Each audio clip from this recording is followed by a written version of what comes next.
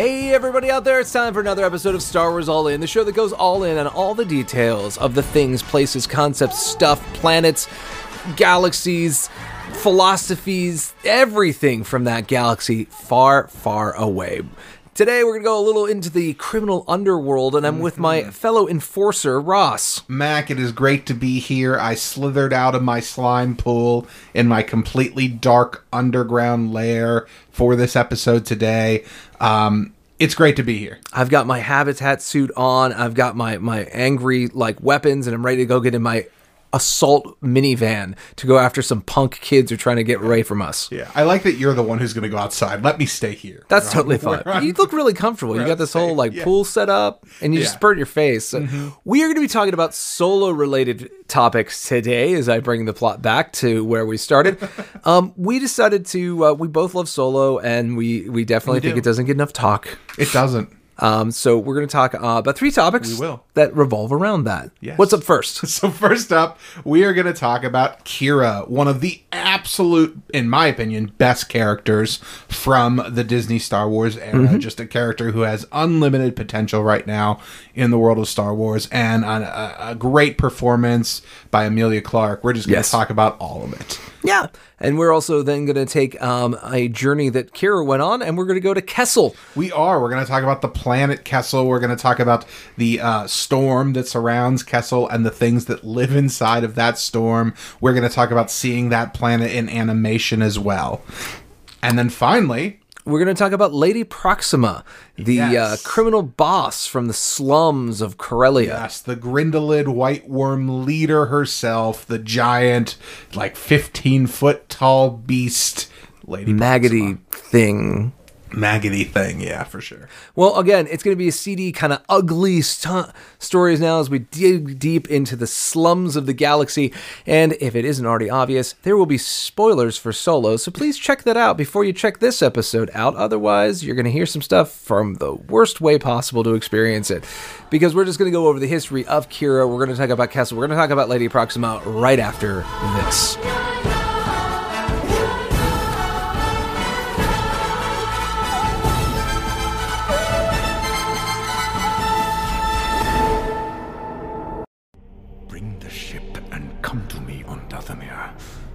And I will then decide what to do about the traitor Beckett and his accomplices. I'm on my way. Qi'ra, you and I will be working much more closely from now on.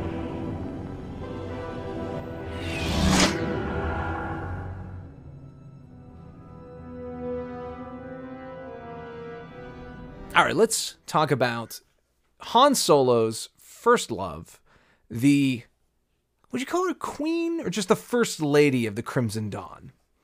That's a very good question. Well, I think to talk about her role in Crimson Dawn, we have to talk a little about her history. Yes. So today we're talking about Qi'ra, as Max said, Han Solo's, let's say, defining moment. This woman, this character, basically, her whole story, as far as we've seen her so far, is to motivate/manipulate Han into becoming the person we meet in A New Hope. I think it's the person who affects Han's life the most pre-original trilogy. Yeah, I mean, between her and Beckett, they shape him into the man we meet in Mos Eisley, on Tatooine. Right. And so what this character does, I mean, this character is great and does a lot and has a huge role that we're about to talk about, but hopefully we'll get to see her become even more than this as she goes forward. So let's start at the beginning, right? The earliest we see Qi'ra, the earliest we meet Qi'ra in Star Wars is in Most Wanted, the Ray Carson novel. Right. And that novel takes place before the Solo movie. And it's essentially a story of a young Han and a young Qi'ra growing up on Corellia, how they sort of work together and meet each other, how Qi'ra gets promoted to head girl of Lady Proxima's den. It tells about how Han and Qi'ra decide they're eventually going to escape together one day, and how they start out as, competitors. They start out as working for the same organization, but two different areas. They have different skill sets and different people they work with. They're after different goals. Kira is this girl who has been found and brought up by Lady Proxima to be this well-spoken. They want her to work, with a high class of client. They want her to be the one in the fancy ball gown going to the meeting to strike the deal, not the one in the stores waiting to collect the payment. Yeah, they're grooming her for more white collar work. Mm-hmm. And I mean, just to set the stage, the White Worms gang is basically it's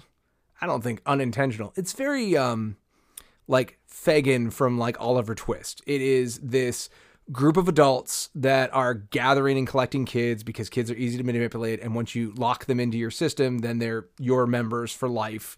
They'll never get out of the debt they have to owe you, and it's a racket. It's an endless life being stuck this way. For sure. Now, Kira's biggest story beat before Solo, the biggest thing she participates in, is this deal that Lady Proxima, her, whether you want to call her owner or master or boss or whatever, that this giant worm creature that we meet in Solo, she's fostering this deal where they're trying to buy this information, and there are 3 different factions who are trying to essentially put in bids to buy this information. Okay. Mm-hmm. So you have Kira, who is sent to this fancy hotel to meet these auctioners, basically. Right. Meanwhile, Han, who, he knows Kira, that they've been associated with each other, but they're not really friends. They're not really boyfriend and girlfriend. They're not anything other than associates at this point. He is other kids growing up in Proxima's dens. Exactly. Yeah. So he is sent into this droid refinery area, kind of this like underground area, where he is waiting to basically, if Kira wins the bid, he'll make the payment, receive the item, and everything works out well. Well, things don't go so well, at the auction, things don't go as planned. An adventure occurs. It's only because of a self-aware droid that Han is even able to escape this predicament. So this is sort of the start of Han and Kira's relationship, and they basically, throughout this story, end up on the run together trying to escape Corellia. Kira shows Han, where she grew up, this kind of like safe house that she's built in the slums over the years, bringing nice items there that she finds, and, finding basically a place where she can be safe. And by opening up to Han and showing him this, safe spot she has, she's trusting him too. Yeah. And this is sort of the beginning of their more personal relationship. They're not only running from their own gang, the White Worms, these people who are supposed to be on their side, they're running from the droid Gatra, and they're running from these other gangs that are basically all after this little bit of information they have, and they're trying to figure out a way out. Well, eventually they work their way into space. They foster another deal. They think this is going to be the one to allow them to return home, without their giant worm god being mad at them, to kind of remove their collars. Well, yeah, exactly. And so they make it, they make it through, they lose friends along the way, and this is where Kira becomes, head girl. She's fighting for this promotion because it'll mean more food, a better place to sleep, literally the most basic essentials, but, for her, it's such a big change and a big deal. And then, of course, all of these things go well for Kira. She becomes head girl, and then Han goes out on this job, brings back a little bit of stolen coaxium. They try and escape the planet. And just like that, Han escapes, Kira's recaptured by the White Worms, and sold off to slavers. Yes. And this is where we really get to see her story in Solo, right? So Solo opens up with that little bit of a prequel. We see that they're already in a relationship, that they trust each other, and that they have a plan to try and get out. And when they get to the Coronet spaceport, when things start going sideways, Kira gets on the other side of the security gate, and Han has to go hatch his plan to get back here for her.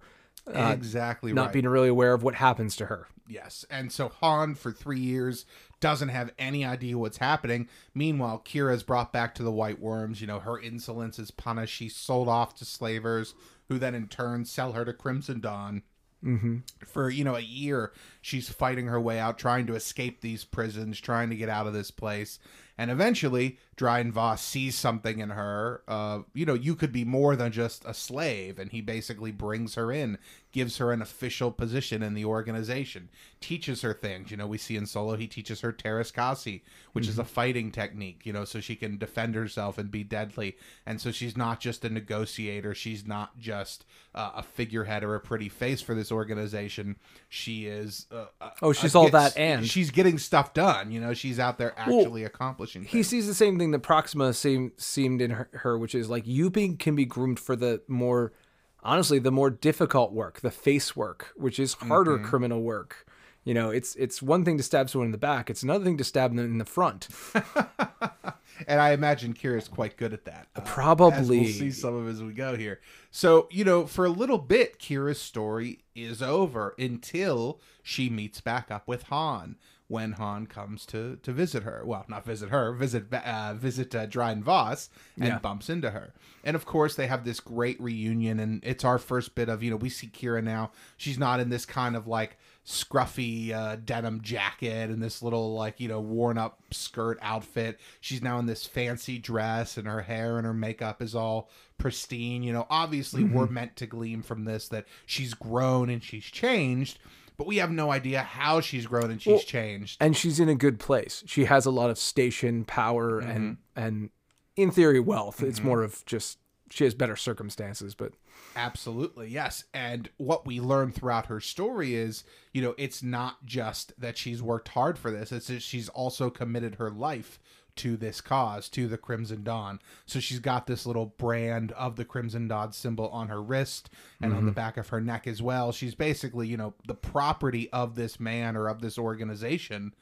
And for a character who is sort of very powerful, she's trapped in this sort of cycle of, I take my orders from him, I do what he says, and then I come back home and I have a good life.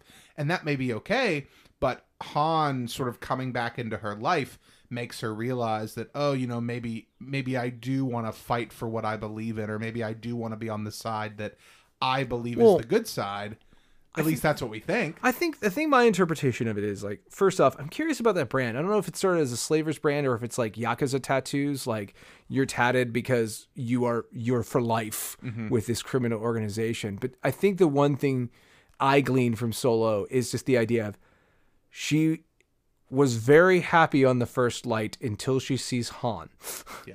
Because she had found that head girl's position. She finally was like, I'm a person in this organization, not a person owned by this organization. I am a mover and shaker within this group, and I see a future for myself where I can have nice things and feel safe, as you're kind of mentioning, right? And when she sees Han, it's like suddenly she remembers that, like, Han's alive. He made it. He's been free this whole time. Like, I forgot freedom, how much I wanted that. Yeah. And it's so interesting you bring that up, because throughout their journey together during the film, she starts off as very much a like, you just don't understand the universe the way I do. You just, haven't seen as much as I do, which is probably all true, although she's saying it from a point of not knowing what Han has been through to get to her and to get to this point. They've both had their own experiences.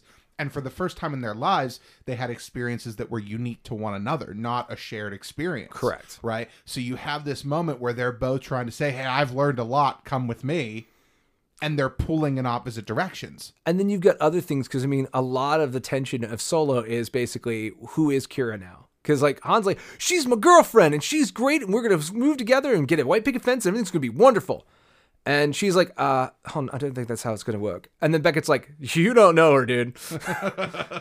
Yeah, and throughout the movie, Han is trying to convince himself that that's what's going to happen. And to be fair, I think throughout the story, like especially after they pick up Lando and get on the Falcon, you do get those vibes of like, their relationship is going to continue to build. And even though it's different now, they still have this sort of unique crux of caring about each other.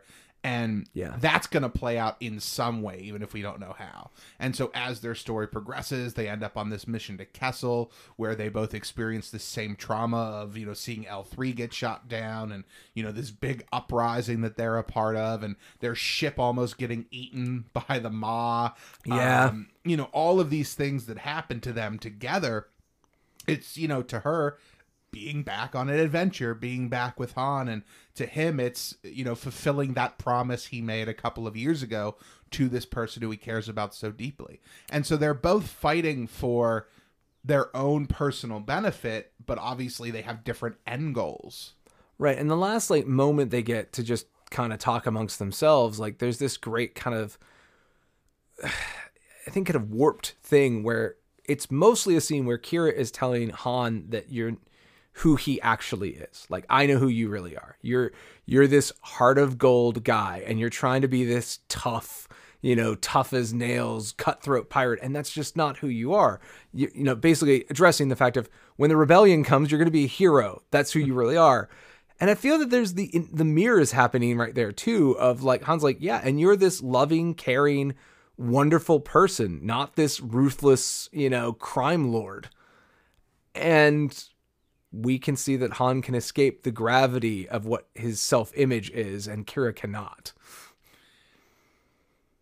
Or it's not a matter of escaping, it's a matter of choosing that life over her past life, right? Kira's looking at this and saying, I could go back to where I was, right? And I was happy there in some ways, but look how much I've achieved. I think, to me, the interpretation there is, though, she is a criminal boss. She has done all kinds of dirty deeds off screen. Beckett is scared of her. He knows that she's... Oh, for sure. She's got to be for sure, yeah. Some monster like Voss is. And we know Voss is a monster, right? Yeah.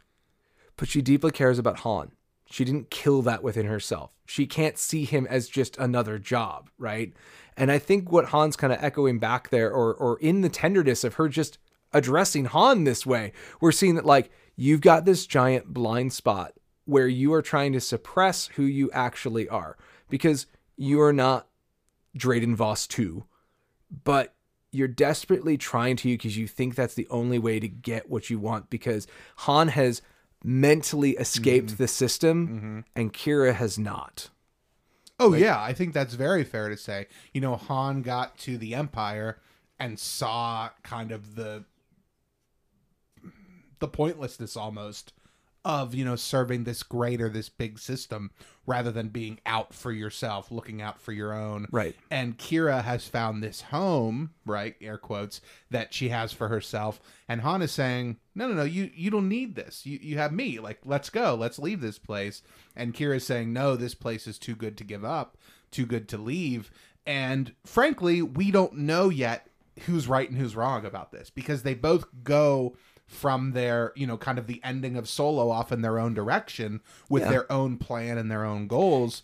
And we don't know how either really story plays out in the immediate future. Yeah, because we didn't say it, but just to kind of denounce Solo, I mean, what it ends up is Drayden Voss gets betrayed and he ends up being dead. And Qi'ra climbs right over his body to find out that she already might have been being groomed by Maul, the leader of the Crimson Dawn, to already be a higher ranking member than Voss. And this secures her position in that, because she's being asked to come to the inner circle of Maul. I want you by my side. And she literally looks down at Han and she's flying over him going that could have been, but it can't. Well, absolutely. I mean, so there's a couple ways to read that scene, and it's very important, I think, to the crux of where her character is hopefully eventually going, when we eventually get more of her, because I know we will. Qi'ra makes the decision, right, to take Han's side and kill Dryden. So at that moment, we're saying, oh, okay, Qi'ra is on Han's side. Qi'ra does want what Han wants. Yeah, they have the same end goal, right? And then we realize, oh no, it's actually the episode 8 throne room scene again. Yeah. They have a similar goal, but they don't want to get there by the same means. They both wanted Drayden Voss to fall, yeah, but for completely different reasons. Yeah, they have ideals, but not the same goal. And so you have this moment now where Qi'ra is still, even though she's already made the decision of what she's going to do. Yes. You could say, okay, she sends Han away to try and protect him. You could say that she sends Han away to try and keep herself alive, because if she goes off with Han, she could die, right? She also is trying to maybe keep Han away so that way she can just assume more power. Maybe this whole thing was just manipulating Han and his team to get her more power. And frankly, we don't know yet. Yeah, Sorry, go ahead. Let's say my read and my interpretation, which is just that, like, we don't have the quote unquote answer yet because we don't know what the next chapter is. But like, my interpretation is very much like Kira had this plan. She had been working against Dryden Voss to kind of consolidate his power under herself, and that she was just waiting for the right moment to take him out, which may be probably months ahead in the future. But like, she's already got a direct line to Maul. Mm-hmm. She's already kind of got, not approval, but she's like, I can do better than being Dryden Voss's second. Yeah.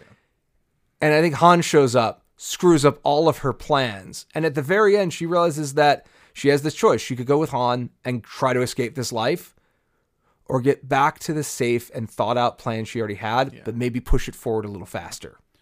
I agree with all of that, except for one thing. What's that? She had to kill Voss to have a path of communication to Maul.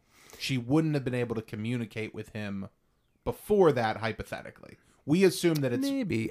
She needed Dryden's ring to turn on the communicator. That's absolutely true, but what I'm trying to say is I don't think that's the first time she's done that on Dryden Voss's behalf. That may be true. The reason Maul I say this is because know her. Yeah, Maul addresses her directly and doesn't seem surprised. No, it's, you know, like, I guess if I felt that way, that this is her first communication, I would have. It was like, "Why are you here? Yeah. Where's Voss?" Like, would have been the opening line. Yeah. To like, you're breaking protocol.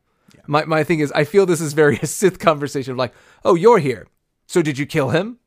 I hope you killed him. That's what I'm expecting." It does feel that way, doesn't it? It feels like Maul is in the know of, well, this is a hostile takeover. Crimson Dawn is a splinter. It's what survives into the Dark Ages from the consolidation of syndicates that like Maul makes happen during the Clone Wars. And so, yeah, there's nothing that would surprise me less than he runs it like the Sith. And the idea of like most of his lieutenants are always killing each other to get up because that is the power structure Maul knows and is comfortable with, is master kills apprentice to make stronger masters.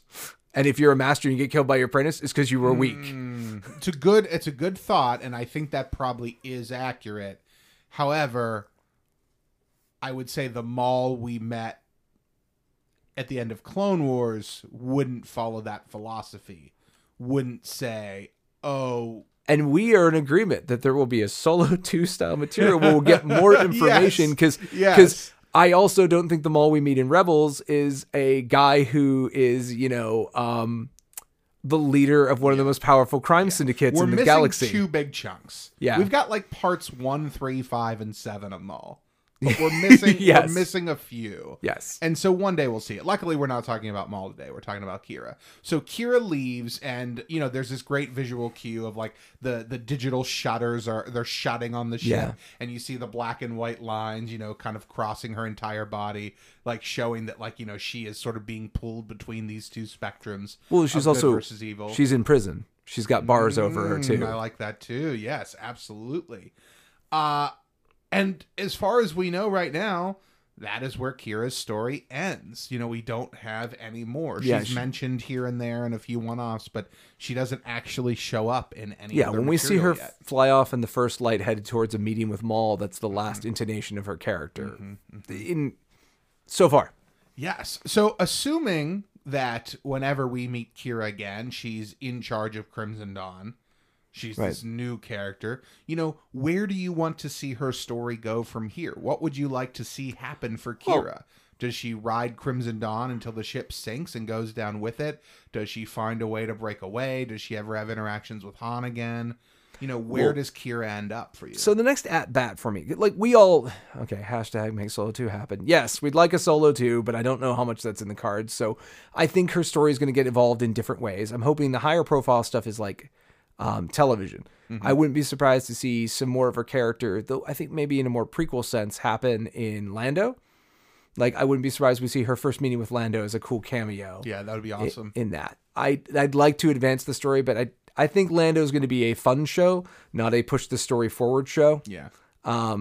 So we could see it there. Eventually books, comics, we're not the only ones like chomping the bit of like, hey, the material that would make up a Solo 2 of how Han gets involved with Jabba, how Kira gets involved with the Crimson Dawn, that is a story that will be told by Star Wars eventually in some medium. Yes. And what I would mostly want to see is I would want to see her climb Crimson Dawn, and then have some... I'd like to have another interaction with Han, but that's just because I think that is what makes sense. Well, it's also very easy for Crimson Dawn needs a smuggler.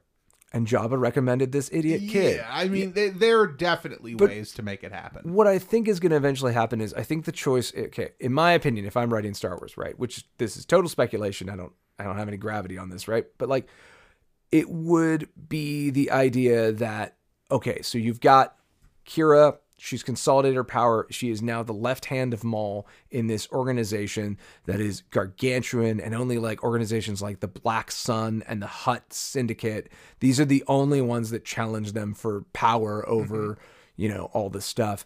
And what I see is Kira gets involved with Hope again, whether that's Han or otherwise. She remembers the life she is. She represents that she is a hero at the end of the day, and does something that causes Crimson Dawn to break. It probably kills her, but it causes Crimson Dawn to fall so that we can have the sort of broken Maul we see in Rebels, which is at the end of this period. I mean, as little as we know about the history, the arc of Crimson Dawn, that would be not only something that makes perfect sense, but something that could be very, very interesting to say, okay, we see Maul, we see Maul captured by Palpatine. In Clone Wars, right? Then we know Maul is freed by Mandalorians, and he takes over Mandalore, and we see him at the end of Season 7 of Clone Wars, okay? We see him escape. Yes. Sometime from there to there, he gets into Crimson Dawn again, He takes all those contacts he had with the Underworld and builds his own Underworld empire. Absolutely. And then we see him in Rebels as sort of this trapped... We assume, I mean, it could all be an act, right? Some of it could be an act. Seemingly marooned. Yes.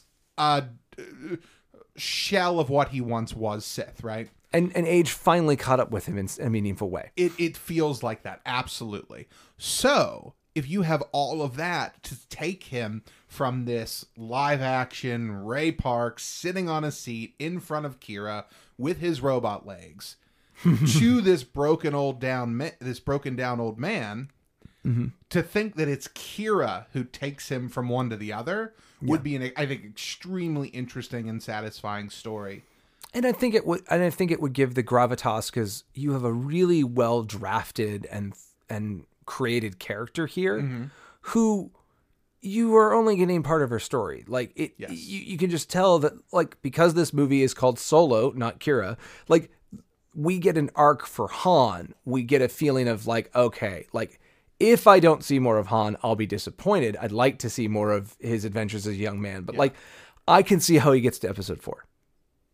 How Kira just blips out of the universe and is never heard from again, I can't see. I need her story to have more of a catharsis, more of an arc, more of an ending, because she's a fascinating character, and we just sort of stop, right?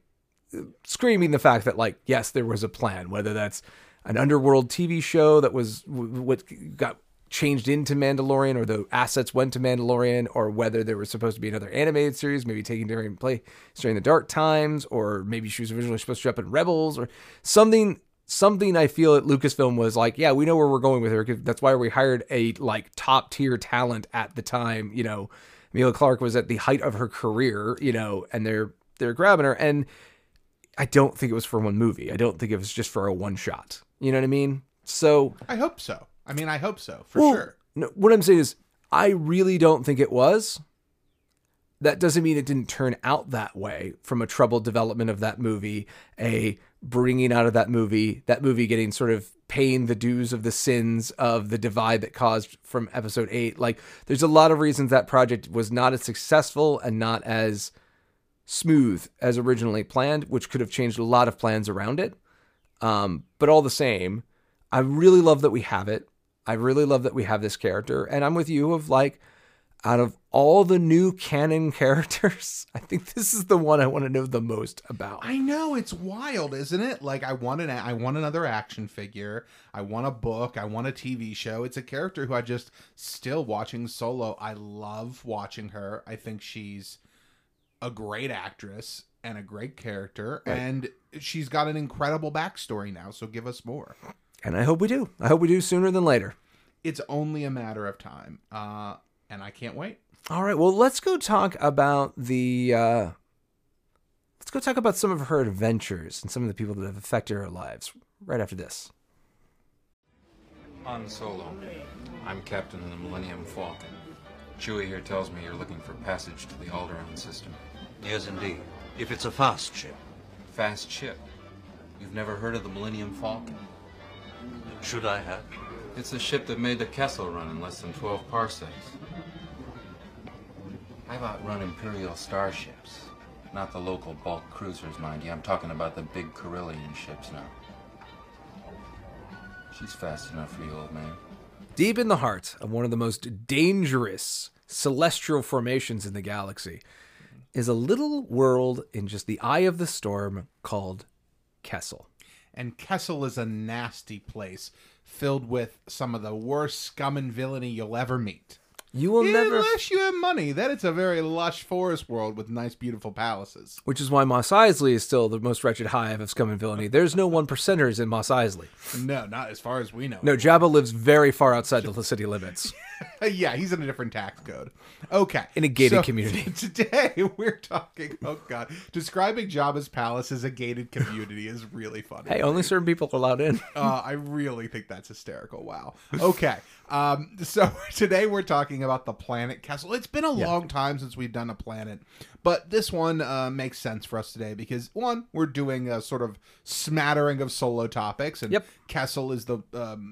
It's the heart. It's the thing that made this movie get from a pitch session to a film. Was we're going to show you the Kessel Run, the run to this place, and if we're going to go there, we need to know why people go there. Yes, we need to know about the planet. We need to know everything. But before we saw it in Solo, we saw it in Rebels. That was our first time seeing the planet. We'll call it in person, not live action. And then we also obviously see we also obviously see Kessel in the Clone Wars. Yes. And so I think that's where we should start. Let's go chronologically and let's talk about all the times we've seen Kessel. So the earliest we see Kessel is towards the very end of the Clone Wars, right before Order 66. Ahsoka has partnered with the Martez sisters, who have taken on a job transporting spice for the Pike Syndicate. And so this is season 7 of the Clone Wars. Here we go. We see Ahsoka with the sisters arrive in the Silver Angel, and they see this lush, beautiful forest world after they make their way through the storm surrounding Kessel. Mm-hmm. They make their way to the planet, and they find this lush forest world that is nothing like Ahsoka had heard described before. This place is very, very different than what she expected, and they're greeted by this regent of the king who is going to host a feast for them and get them all prepared to take this shipment. And of course the sisters are happy to be here. Look at this place. Look how they treat their friends. Look at how great this place is. It's all bad press that you're hearing. Exactly. These people are great. And then after the feast is over and after Ahsoka's fears have been stated clearly, they make their way to the other side of the planet, where they see a giant huddled mass of droids working on the spice. And then of course it takes Ahsoka pointing out that no, those aren't droids, those are slaves. And of course the sisters that can't be the case. The Pikes are good, honest businessmen. The Republic wouldn't let an operation of this size stand if these were all slaves. Duh. That's impossible. Yeah. No. There's no moral compromise in the Republic. None whatsoever. They're perfect. Especially under Palpatine. Supreme Chancellor Palpatine knows He's drained the swamp of all this kind of stuff. So we see both sides of Kessel and, the lie that it's telling, or really, I guess it's not a lie. It's just two halves to a whole. It's if you're part of the 1%, if you're part of the ruling class on Kessel, you're living in this lush forest area. And if you're a slave on Kessel, if you're working in the mines, you're breathing in this spice, you're breathing in this dust, you're working in these horrendous... Yeah, what they're really invoking is a lot of the stuff we've seen in places like South America with the cartels. The idea of you've got these very rich crime lords who have nation state level resources, and it's all built on the back of poor underappreciated workers being just driven to the bone as an expendable workforce to make this stuff happen for them, which is very much rooted in legends. I mean, we've had spice has been the stand-in for drugs for Star Wars forever. Yeah. And in the original, like, young Han Solo trilogy, we learned about spice mines and just how awful they are, because spice in Star Wars is generally perceived as like, it's like salt. It's a mineral, and it's a mineral you mine. So you take all of the like American ancestral memory of, man, if you worked in a mine, that was really hard, terrible conditions. And, you know, the concept of the mining town of like, you know, you leave the mine and you go to the thing that the mine company still also owns, because if you don't have your job, then you're kicked out of everything you have, right? You take all of that kind of ancestral memory and then you just mix it with modern like drug organizations, and you end up with just these disgusting classist portrayals. Because the other thing I really like about they've shown in showing this is the Pikes, the people in these habitat suits that are running Kessel. Their syndicate is really, really like corrupt. They're not even human, so the human slaves, that doesn't bother them at all. Humanoid slaves don't bug them because they already know they're better than you. And I think the other thing you see with sort of the Pikes specifically is sort of a how should I put this? A deep disconnect from the galaxy's core morals. Like you can imagine, no Pike has ever joined the Republic. Like, they're just a species that has a totally isolationist view of virtues. Because I don't see the Pikes as looking at their slaves going like not, it's not even just like, oh, slavery's not a bad thing, but just like, no, of course we enslave you. How else would you be useful?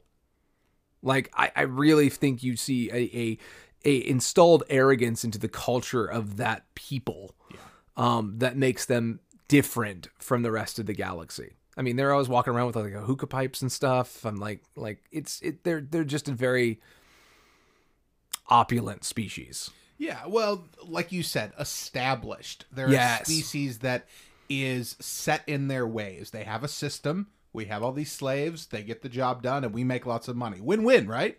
Win-win. Win-win. And of course, this is what Ahsoka tries to convey to her associates, but they don't want to hear it. This is the big leagues. This is where finally we're going to get a contract. We're going to be shipping stuff for them weekly, and that's going to provide for us, and we're going to get out of the underworld of Coruscant, and we're going to make something of ourselves. Now, meanwhile, the people who are saying this are people who have been stuck in the bowels of Coruscant their entire life. They have no idea what to expect from this outside world. And so they're just kind of taking everything at face value. They're trusting everyone. They're believing everything they see. Well, dovetailing with what we talked about Kira, this is a step up from where they are.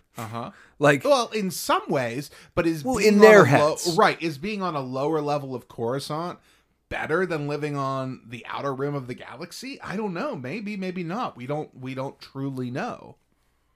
True. Right? True. So one thing to think about anyway.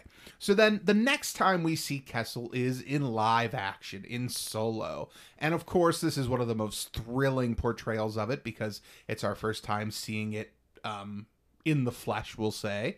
Right? So we arrive, we're at that same, smoky kind of brownish, foggy entrance with those really cool running lights that they have guiding you into the maelstrom, which is really awesome. And all of this, we come to find out, is the Kessel Run. How long does it take to get from the planet Kessel out of the surrounding superstorm that encompasses it? That is the Kessel Run. How quickly can you get out from this planet, basically? And so we see our characters. They have this great plan. They land. They arrive on Kessel. They meet the Pikes. They say, hey, we're giving up Han and Chewie as slaves. We're here to negotiate our terms. They take Kira and Beckett inside along with L3, and they start a revolution. And this is the most we'll ever get to see of Kessel, because not only do we get to see outside the mines, but we get to see inside. We get to see inside the coaxium vault at the bottom level. We get to see where all the different slaves are performing their work inside of the mines themselves. We get to see the control room that is run by the droids and the Pikes, making sure everybody stays in line. And they even mention in Solo, this control room is how they're able to keep such a large workforce of slaves while having so few allies there, because they're able to essentially keep them all in this bondage of these sort of electric collars from this control room that is manned by droids. Well, luckily, due to Kira's Terras Kasi and Beckett's sharpshooting, they're able to overthrow the mining facility, essentially, and make their way out with the coaxium. Which also establishes that Kessel, I don't know if we actually know this specifically, but like, I think it's a fairly new, rich plunder. It has coaxium, it has spice, it has a lot of things that people want. The Pikes seem to be the only ones to control it, and they are probably the ones that help tunnel the known route in and out of Kessel, which even that thing's a little perilous. It's the only safe navigation, but it's still, you can't just hyper jump to Kessel. It's this complicated maze you have to navigate through. And the reason is because of the Maw. Right. The Maw that we see outside of Kessel, and this is our first time seeing it. So the Maw is basically this big, how should we describe it? A big storm. Yes. Right, a big superstorm. And inside the Maw, ships don't come out. If you go in the Maw, you're lost. Right? You're trapped, you're destroyed, whatever. No one knows, because no one who has gone in makes it out. It's known to most people. It's a thick nebula, which kills all your sensors. It's got lots of debris and asteroids and stuff in there, so you get smashed up. Mm-hmm. And there's rumors of things being in there. Yes, and as our heroes make their way off of Kessel, they have to have a quick, hasty escape from the sort of brown dirt ball of a planet. They make their way into the Maw, where they have a little encounter with the Suma Verminoth. Suma Verminoth. What a fun, weird name for... It's a very long one. Giant ball of a creature. So we have this great scene in Solo where they're escaping Kessel, and immediately outside in the surrounding area, they encounter this giant creature. This creature who is basically... how would you describe him? An octopus demon? I mean, what would you say? It's a mouth with tendrils attached to the back. Think like Rathtar mixed with Cthulhu monster mixed with if a Rathtar is squid? If a Rathtar is a garbage disposal, this is a porcupine. So this monster, this giant thing that lives at the center of this anomaly, let's call it, is just trying to get a little snack. Just trying to eat this little ship. Not much ships come out here. It never gets to get any food of this delicious energy this ship's pulling off. So luckily, due to some fancy footwork by L3 and by Han and by Beckett and Chewie, they're able to escape the Maw and leave Kessel behind, sort of ending our first live action take on the planet. Yeah, and this is important because the Kessel Run is a very known smuggler's route because, especially spice is one of the biggest trade items that gets sold in the underworld. And the way you have to go through the Acades Maelstrom that surrounds Kessel is you have to go this serpentining spiral route.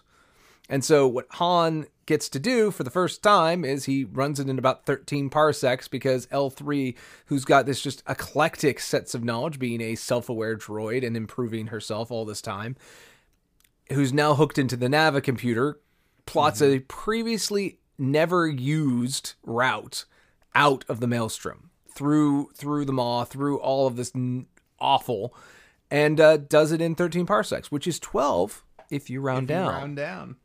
Yeah. And thus the legends of the Kessel Run are born. And of course we don't really know, but who knows what the... how should I put this? What the actual prestige of the Kessel Run is. We've only really ever heard Han talk about it. So we don't know, how big of an... We know that it's... Well, I think it's... The Kessel Run, everybody knows it in the smuggler circuits. Because it's a very common job that if you're a smuggler long enough in the Outer Rim territories, you'll probably make the Kessel Run. And that is absolutely, that's what we assume. All I'm saying is there's nothing in and Star Solo Wars to tell us that. boasting about how fast he made it, I think is one of those things of everyone knows the Kessel Run, but he's making this boast about making it faster. And I kind of see it as most smugglers are like, there's only one way in. You didn't make it faster, you idiot. You know what I mean? Like, I think people who really know his story wouldn't work as well. Yeah. I think it's on people like Ray who have heard that in smuggler bars, right? That's the person who... Yeah. And we also don't know how much more important that factoid gets when Han actually gets a reasonable reputation worth a dang. Not he's one of Jabba's smugglers, but no, he's General Solo. And did you hear about his backstory? He's the guy who made the Kessel Run. And a legend in his own time. Indeed he is. Now, there is one more time we get to see Kessel in Star Wars, and that is in Star Wars Rebels. Yes. Which is interesting because chronologically it's the last time we see it, but it's the earliest time we see Kessel. It was the first time we saw it in Star Wars film. Yes. But it's the last time chronologically we visited. Yeah. And it's very different. It's very interesting because now, of course, you could say, well, it was just made before the movie Solo, so there was no concept of there being this giant storm around it. But when we see it in Rebels, there is no storm. There's no entranceway to it. There's just a planet sitting there in black space, and it's controlled by the Empire. So it has become a completely different environment now because the Empire, they have stormtroopers there, they have a base there, they're bringing Wookiees there to enslave them that they're stealing from Kashyyyk, and that's why we see Ezra going there is to free these Wookiees. But what's more interesting to me is the way the Empire has changed the planet, taken it out, removed it from this maw, and taken over. Well, the thing about it is, I think you could still imply the Maelstrom is maybe part of it. We just don't see it in the context of the show. That's absolutely what it is. Because I feel that when you see that Star Destroyer in Solo that makes them have to go make the Kessel Run in 12 parsecs, because the entire gateway in and out of this planet's consumed by the Empire, I could definitely see it as like the Empire as a result of maybe not directly that, but the Empire's like, hey, we came out here to stop this thing, and we're out here, and we're going to make some changes around here. Why? Well, we stopped off, and this is what we do. When we stop off planets, we bring a little tyranny with us just to rein people in to remember who owns what. And I could definitely see that, like, by the time we see it in Rebels, the Pikes have had to suffer Imperial oversight on their planet, because I think we can really imply that the corruption of the Rebel doesn't end when the Empire takes over. It just gets regulated. And so, the Wookiee slaves, I think you can imply that when we see them in Solo, that is to make the nod of, yes, many of the Kashyyyk slaves end up here. And one could maybe even argue that, like, more of them end up there now because of the Empire, because we know the Empire is super into slave Wookiees, because that's how you build a Death Star. Slave labor. That's how you get it done. Kessel, I think for the foreseeable future, will be an interesting planet in this universe, specifically because of the Maelstrom, the Maw, the Kessel Run, everything that makes it up. And of course, now that we've seen it in live action, there's only more to come. Only room for it to grow. They got those assets. They can build that planet again whenever they need it. That's true. So, if we see it in a Star Wars TV show, if we see it in another film, if we see it in a book, now we have that great visual representation of what it looks like. Yeah, Mando's in those circles. I could see him meeting a Pike before we're all done. Exactly where my mind was too, So it's only a matter of time, I think, until we get back there. The Pikes are a very, very interesting species. And unfortunately, we've mostly only seen them in the Clone Wars. And then obviously a little bit in Solo. So only more to come from here. Can't wait. Yeah, it's going to be great. All right. Let's go talk about another weird thing from Solo.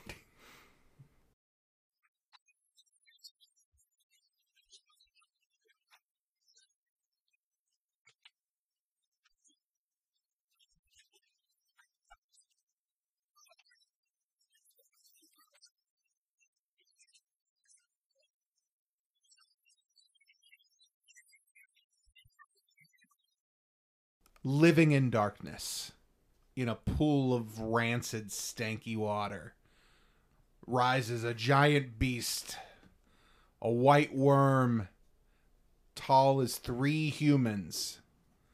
And not only that, she's got a whole gang of little white worms that'll come after you.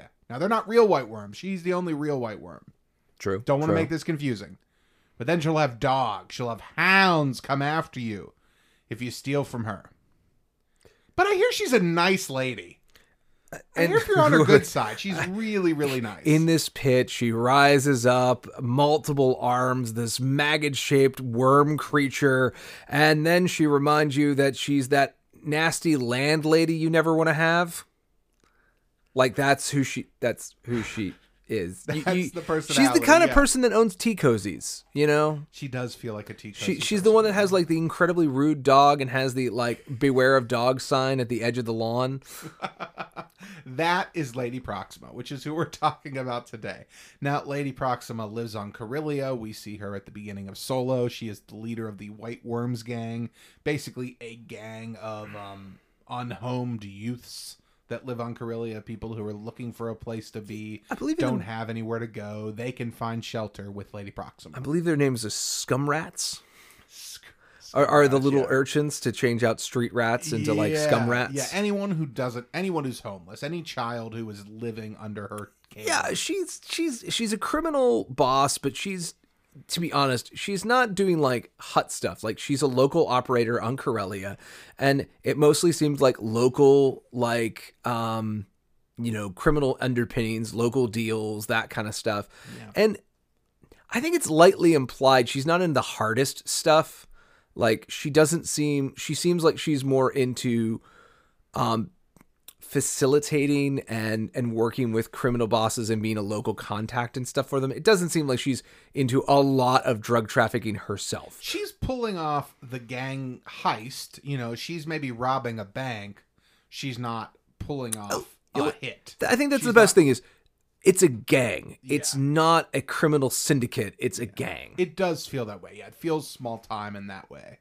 And when we get to see her for the first time we see her is in live action in Solo. She rises up out of this water as sort of this criminal threat, this person who is supposed to be the opposite of our hero, this person who is, you know, working against what our hero wants. Mm-hmm. And she's got this weird, just kind of like, this weird voice. I don't know. How do you describe it? Not what I expected when I first saw her. Well, again, like an angry spinster is what I take it as. It's a woman who is very frustrated with her situation and blames everyone but herself for where things are, and just has a really nasty way of belittling people. I mean, again, one of her first lines is like, Han, you're an idiot, and I expect this from you. But Kira, yeah, come on, Kira. I expect more from you, dearie. Yeah, she definitely has her favorites, and obviously we can tell she's a threat. You know, she's someone who our main character obviously does not like, and she basically threatens him, saying, well, you went on this deal. You didn't come back with the coaxium. You didn't come back with the money. Mm-hmm. You're standing here telling me you came back with your life, but obviously I don't care about that. Mm-hmm. So what you're telling me is you failed. Well, here's the thing, Han, my boy. We don't do so well with failures here. And of course, because of Han's quick thinking with his rock thermal detonator. That's just a rock he has in his hand. If there was a scene that I didn't know I wanted until I got it in Star Wars, that is certainly it. Because there is nothing more Han Solo-like than seeing Han Solo try and bluff his way out of a deadly situation with a rock. Yeah, literally the David versus Goliath. There's channeling, and there's just a touch of like Indiana Jones there, of sort of like goofy. Is this happening? Are you really gonna get away with this? Right? Like, just because it is such a bad bluff. It is. It's like, that's just a rock and a sound you made with your mouth. It's like, that is exactly what he did. But look, if I learned anything from the great TV show Burn Notice, it's when the lie falls apart, you sell it harder. And that's exactly what Han does. He's like, no, it's a thermal detonator. For reals. For reals. And he proves his point when he throws his thermal detonator rock through a window, exposing Lady Proxima to the sunlight that is so deadly to her. We see it scorch her pure white skin, face, this whole side of her head. It's this like bubbling black effect, and she dives underwater, screaming in pain. Yeah, because she's from the species called the Grindalid. And the Grindalid, she's the only specimen we've ever seen. So there's this just kind of weird thing of like, I don't think she's native to Coruscant. Or not Coruscant, Corellia. Yeah. It just seems that like, if the natural sunlight of this smog-choked planet is enough to burn you, you probably shouldn't hang out here. So it's kind of curious. Like, there's an interesting story of how did you get here? Because one of the other weird things about it is she's a very Jabba-like figure in the sense of like, she has no physical like chutzpah to back up her gang. She's the mastermind of her gang. Yeah. That is why the gang doesn't rise against her, even though they could probably physically defeat her pretty easily. It's they need her because she's so much more intelligent together or scheming than they'll ever be. And it's interesting because we see another of her species. We see Malak. Right. Who wears that like exoskeleton suit so he can go outside. Now, being a male of the species, he's smaller. I assume that's why. It could be an insectoid thing. Yeah. That like how ant queens are gigantic compared to worker queen. That's my thought. For sure. Yeah. I think that's what they're going. I forgot. Oh no, it's okay. I remember they have the pressure suits, but I forgot that. Yeah, he is the same species. Yeah. And, he's the only one, as far as we can tell. So, he's the enforcer, but is he the husband? Is he the patriarch? We don't know. But let's just say here. So they have the ability to go outside, or at least this one does. And with equipment. With equipment, right. So it's not like she, hypothetically, given enough time and resources, couldn't leave if she wanted to. Right, but there's a reason that she sticks around in this habitat. And we also get the kind of idea that there's a little bit of, like, amphibian. Yeah. Like, this environment's probably too dry for her, which is why she lives in this pool most of the time. Yes. Now, this is, even though we know this character is still in operation and is still working on Corellia and doing all these things, and is responsible for capturing Kira again at this Coronet spaceport and all that kind of stuff, we do get to see the character again, even though we don't ever see him in live action. Right. Lady Proxima exists, and Lady Proxima, as far as we know, for, like, the better part of 40 years is just doing the same dance. Yeah. Because we see during the Civil War, Dr. Aphra is recently visited on Lady Proxima, because Lady Proxima is, as far as we tell, the most easy face to get in front of in the criminal underworld of Corellia. I don't know if she's the best point. Well, I don't know if she is the most like powerful, but it seems like a Jabba-like figure where you can have an audience with Proxima, where like she'll take open deals from people outside her contact networks in a way that other crime lords won't. Yeah. And in the Aphra comic, we see that Dr. Aphra is going to her, trying to find a path to a path engine, which, if you're not familiar, is something that has come up in the High Republic. It's something that makes the Nihil able to do what they do. And look at all this extra material coalescing into one comic book. I know. Well, between that and the Amamaxine Station, or however you say it, the comics and the High Republic really are coming together. But anyway, so we have this great moment. What I love about it is, Aphra's here trying to kind of strike this deal for information. And Proxima's like, oh, I remember you. You've screwed me before, haven't you? Just showing that, like, Aphra has this great character history. But, it's nice to see Proxima expand into these other areas of Star Wars. And then there's also an episode of Star Wars Adventures, an issue of Star Wars Adventures, where Han and Chewie end up back in front of Lady Proxima again. And, Han returns to Corellia. He's there looking for some Falcon parts. Malak captures him and brings him in front of Proxima. But this time, Chewie passes him a real thermal detonator. Which is just a great irony. Uh-huh. And by blowing another hole in the facade of Proxima's den, he blinds her in one side of the eye, more light coming in, burning her, and he kind of has his final revenge, this time with a real thermal detonator. Boy, yeah. And I love that, and I just really wish it hadn't happened in an issue of Star Wars Adventures. Well, yeah, but I mean, that's where it happens. I mean, because there's also the one First Order spy, what's his name? Betsy, the girl with the skull cap in Maz's bar who has her own stories. Oh. Vezina Natal? I want to say Bezanine? Baz, but it's Bazanine? not. It's a B. It's definitely a B. Well, she was also Yeah. she's following on the trail of Han and stuff and finds Lady Proxima. So again, we're firmly establishing that Proxima is still running the White Worms as of the First Order Resistance War. Like, Yeah. A very long lifespan, apparently, for Grindelwald. say what you will about her, but you know what? She's getting the work done. She stayed in power through 2 major upheavals of politics. Mm-hmm. Like, she's doing something right. Some things change, some stay the same, Mac. I don't know what to tell you. And I think the last thing, you already mentioned it, but like now that we've kind of gone through her story, and let's comment on it, a little bit more conversation on her. I thought I had entered the Disney era and just realized, well, it's television. This is what we have to do. When Bosk spoke Basic. Yes. But nothing in the universe was making me ready for this worm woman to have a basic language. Like, that felt subtitles to the end of time. It sure did. You and I both had the same thought when we saw it of, why was this character speaking Basic?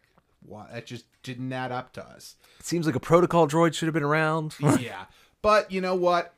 It is what it is. If that's the sacrifice we have to make for more Star Wars films and whatever. It makes her a little goofy and less threatening. It definitely makes her less threatening, but how threatening is she truly supposed to be? Like I said, in that she moment? doesn't seem like she's into the hardest stuff. Yeah. She seems like she's like a criminal in the old,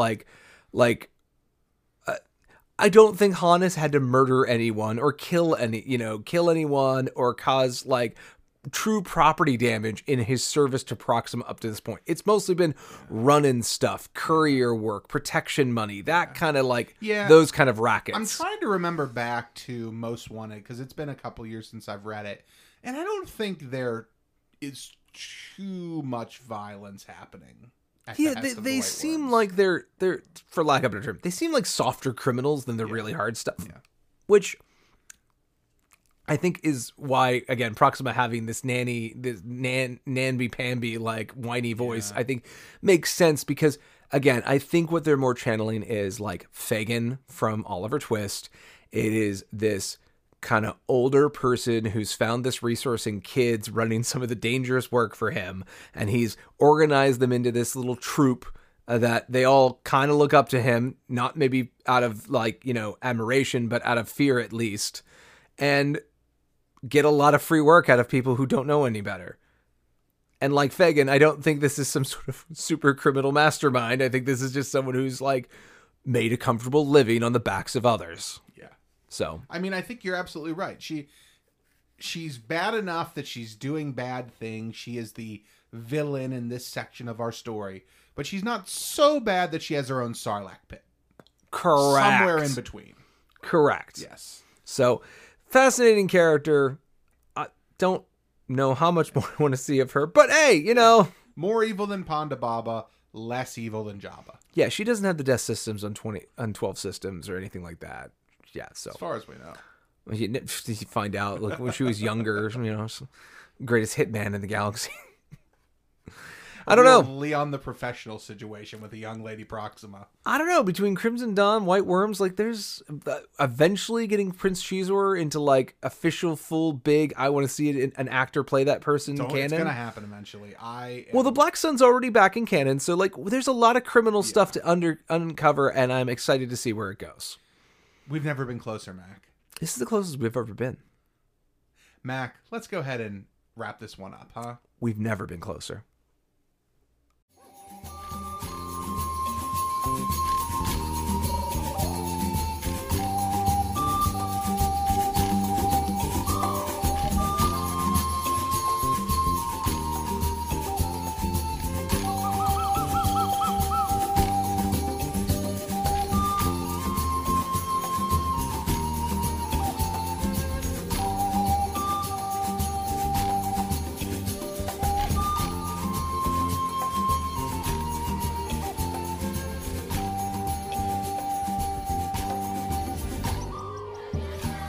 All right. Like Solo, we're ending here, but the story's not really over yet. Yeah.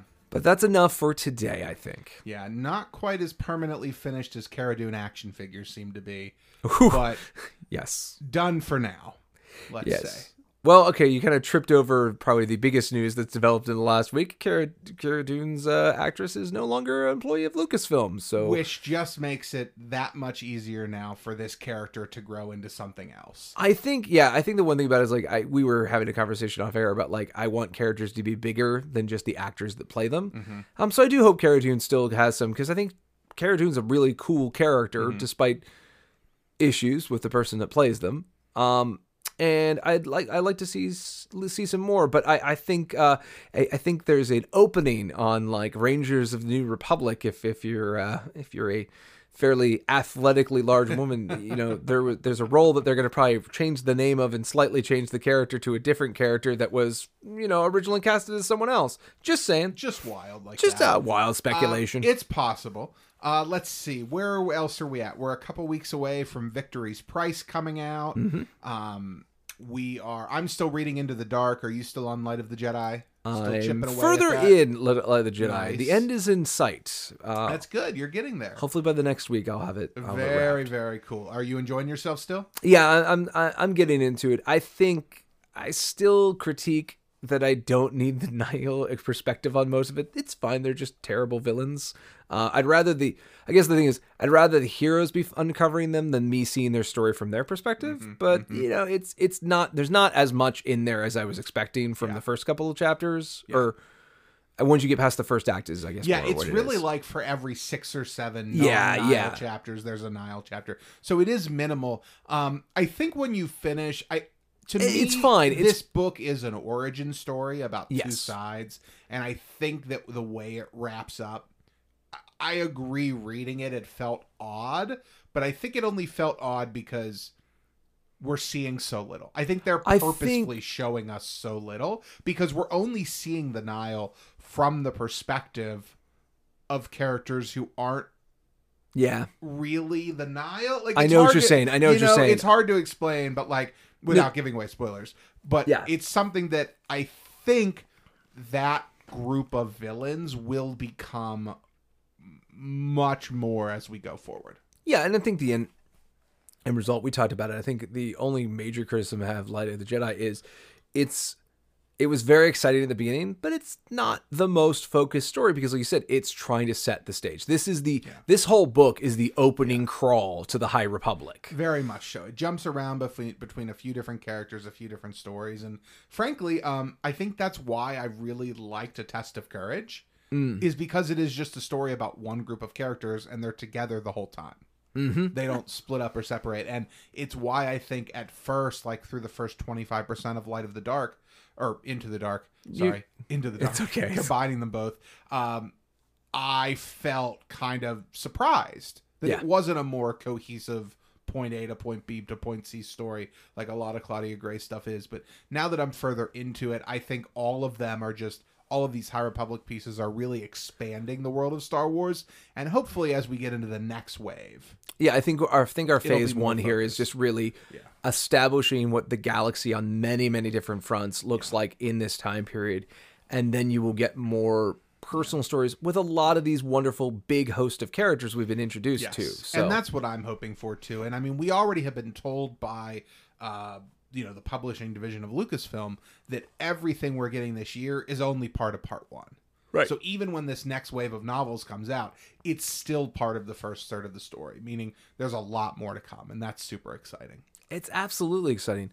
There's a few other murmurs going around Star Wars. There's a rumor that I will buy my 4th lightsaber this year because there might be a Rey lightsaber coming from Hasbro. We'll see. Yeah.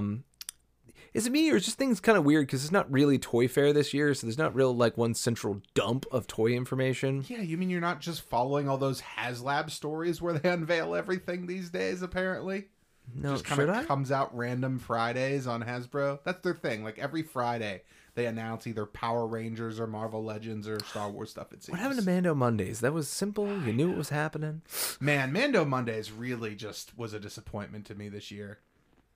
But that's just, You I mean think last year? Well, sure. I think my expectations were just too high of like, oh man, every week we're going to get like action figures from the episode that just aired. Well, no, that's your problem. Is Mando Money was a whole dump of merchandise.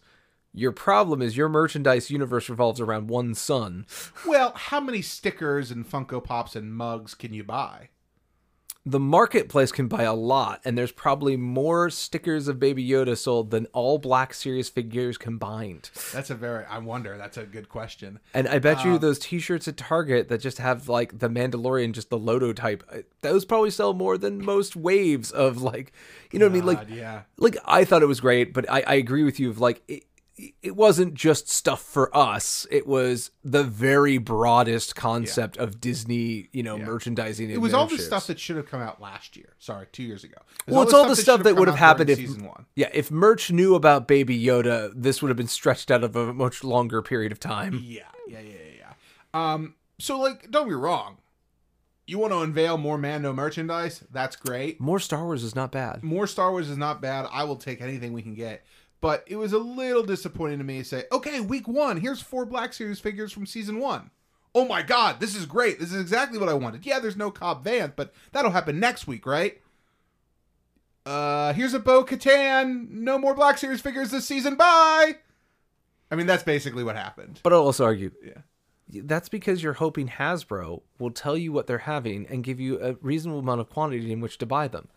Nothing in your history with Hasbro should give you any indication.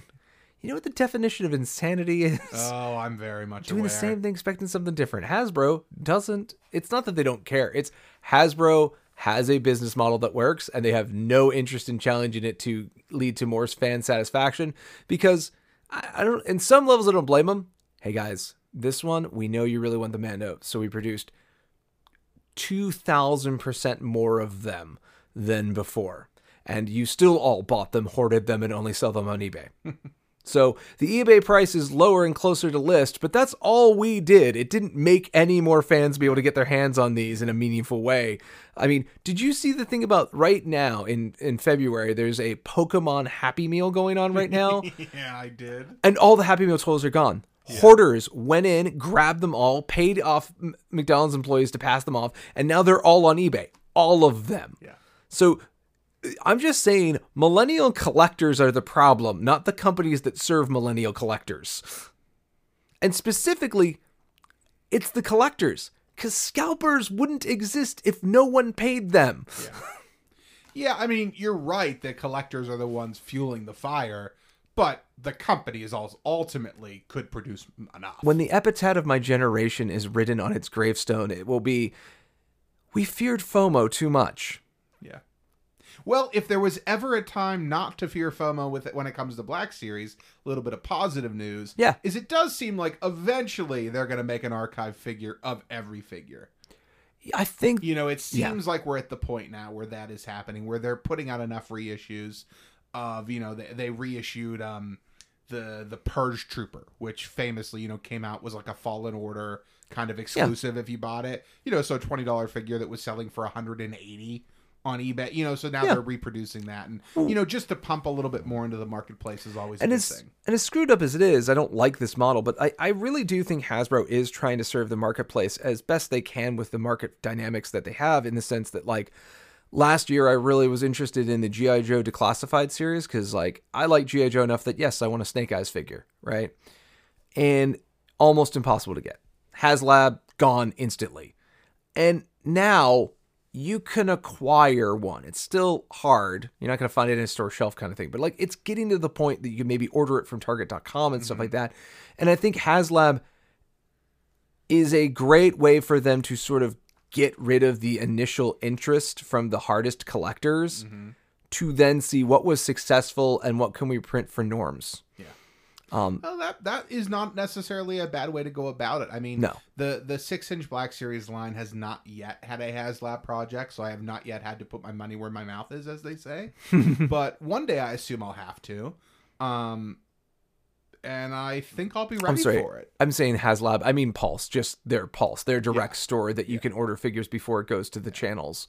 Well, they do have that. And I have used that before, and it's fine. I mean, I don't know. Well, like, It's great example fine. is the journey I just went through. The last time I bought something as a Star Wars collector, going like, I need 4 pages up, refreshing them all the time, was I really, really wanted the Darksaber. Yeah. And eventually got mine through Amazon, just because that was the one that cleared checkout first. That, and I didn't want to pay for shipping. Understandable. But like when I was going through Hasbro Pulse for that, I was like, it's all frustrating. It's all like, off to the races. It's starting at this time. We think you could start buying them then, and following Twitter accounts and seeing when everyone's going in, then everyone hits it and it starts having website errors and all this kind of stuff. And I'm like, I'm really excited that like probably next spring, like spring of 2022. Oh yeah, that's like, you can go get that at Target. Like, I think the Pulse is diverting the most rabid fans away from the general issue channels, so that while it'll take a while, those can catch up to demand in a way that just sending them to Target, and you can't get it to Target because that one guy knows a friend who works in inventory who already bought the entire case from that person before they ever hit the shelves. You're dealing with less of that's that. the case. I would love for them to just sell directly to consumer, cut out the middleman. As much as I'm an advocate of being able to walk into a store and buy something off the shelf, I realize now that is a special. No, what I want the collector's market to be a direct buy like that. Yeah. And I want those shelves at Target to be for children. I mean, that would be ideal. That would be great. That's what I want. That just seems too far of a stretch. Well, I think, again, we're slowly getting there in the sense of by the time it gets to the shelves at, your local store, the majority of the fans have already acquired it, right? They acquired it a year ago or whatever. Yeah. And I think that's good because I really want our scalper culture to die in a fire. There's so many experiences that are just getting slaughtered by this rebuy culture, and our FOMO is making it like extra worse, right? As a person who paid 1,000% more for an NES Classic before the market caught up to that demand, not believing that it was ever going to catch up to that demand, like ever since that experience, I'm just like, I'm part of the problem. I made that. Yes, I'm an idiot. I paid for it. I had the disposable income to pay for it, but I'm the problem because that scalper wouldn't exist if no one like me existed who would pay that price. Yeah. So, yeah, hopefully, we'll get better as a civilization. But again, I want to say Hasbro, I think, is trying. Are they trying as hard as they can? I don't know. I look over at Nike, which is a company that really has a problem meeting customer demand, and I go, they have tried literally every permutation of this they can think of to put more shoes in more people's hands while still having limited edition and collector models. And I just think in the age of the information where everyone can hit that one store that has them, it just may be impossible to fairly distribute this stuff. But I appreciate companies that keep trying rather than just submitting to the fact of lining the pockets of scalpers. That's all well and good, but I feel like I come from an age of, there's one figure that's rare and hard to find, but the rest, they're just there. They're available, and there's a plethora of them. And whereas your Nike example is everything is limited edition, and I don't want to live in a world where everything is limited edition. I think we already do. I think 2020 for the toy market kind of enforced that because you couldn't go to the con and even get the con exclusives. You had to get in line online to get those. And I think it's just one of those things of the reality is that's the market. That's the collector market. That's what they are. That's what they forced on the world. Yeah. And Hasbro as a toy company is like, we don't have this problem sending chutes and ladders out to the Walmarts. What? And I think it's also because, like, let's be honest, I don't mind it for Black Series at all because I'm like, those aren't for kids. Yeah. They're really not. I'd love kids to play with them, but they will never play with them. Yeah. And as someone who's unboxed Black Series, they're absolutely beautiful posable statues. I don't really see myself going upstairs and grabbing your X-Wing and going zzz around the house with it because it would take both hands. It's very, very large. Well, as someone who has large hands. Okay, I'm glad to know that you have gone zoom, pew, pew, pew, pew. Yeah, that's the thing is they grow with you. Now a 6-inch figure is just as big as a 3 3/4 was to me. But can you imagine? Size child. But again, what I want like a 7-year-old to go in and play with that TIE fighter, which you won't because it's a collector's item. It's very expensive. You can't break that. But like, imagine you're like 7 and you get to play with a TIE fighter that's you sized. I mean, that's the dream. Right. That's the dream, man. Right. And we need to get back to that. We're going to keep that dream alive. I want toys for toys.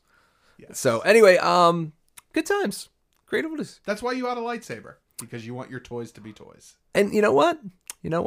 Didn't have to get a black market lightsaber. I went right to Savi's. He had the scrap I needed, and I just paid for it and went along my business. Yep.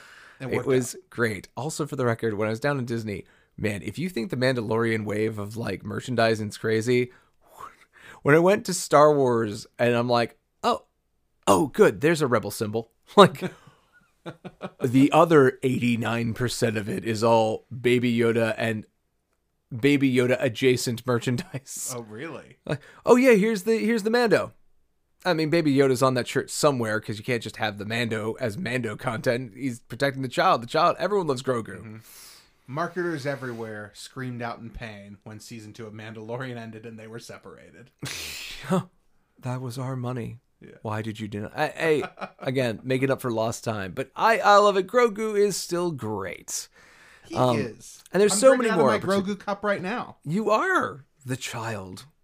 It's again, Star Wars I think is in a good place with High Republic and all this stuff firing on all cylinders. Hopefully, eventually, you're talking about Black Series. I hope we eventually get to see some Black Series of our High Republic people. I hope we get some video games related. There's all this stuff. The future is in motion, and we will be here to help you with it.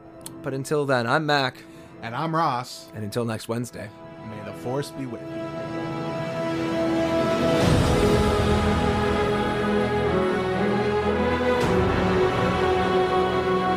This production is not endorsed by any other property and is the sole responsibility of Mac Purvis III, Ross Grieco, and those involved in its production.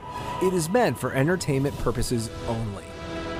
Other than content provided by this production's providers, all music, music clips, sound bites, rights are reserved, and their respective owners have not endorsed any aspect of this show.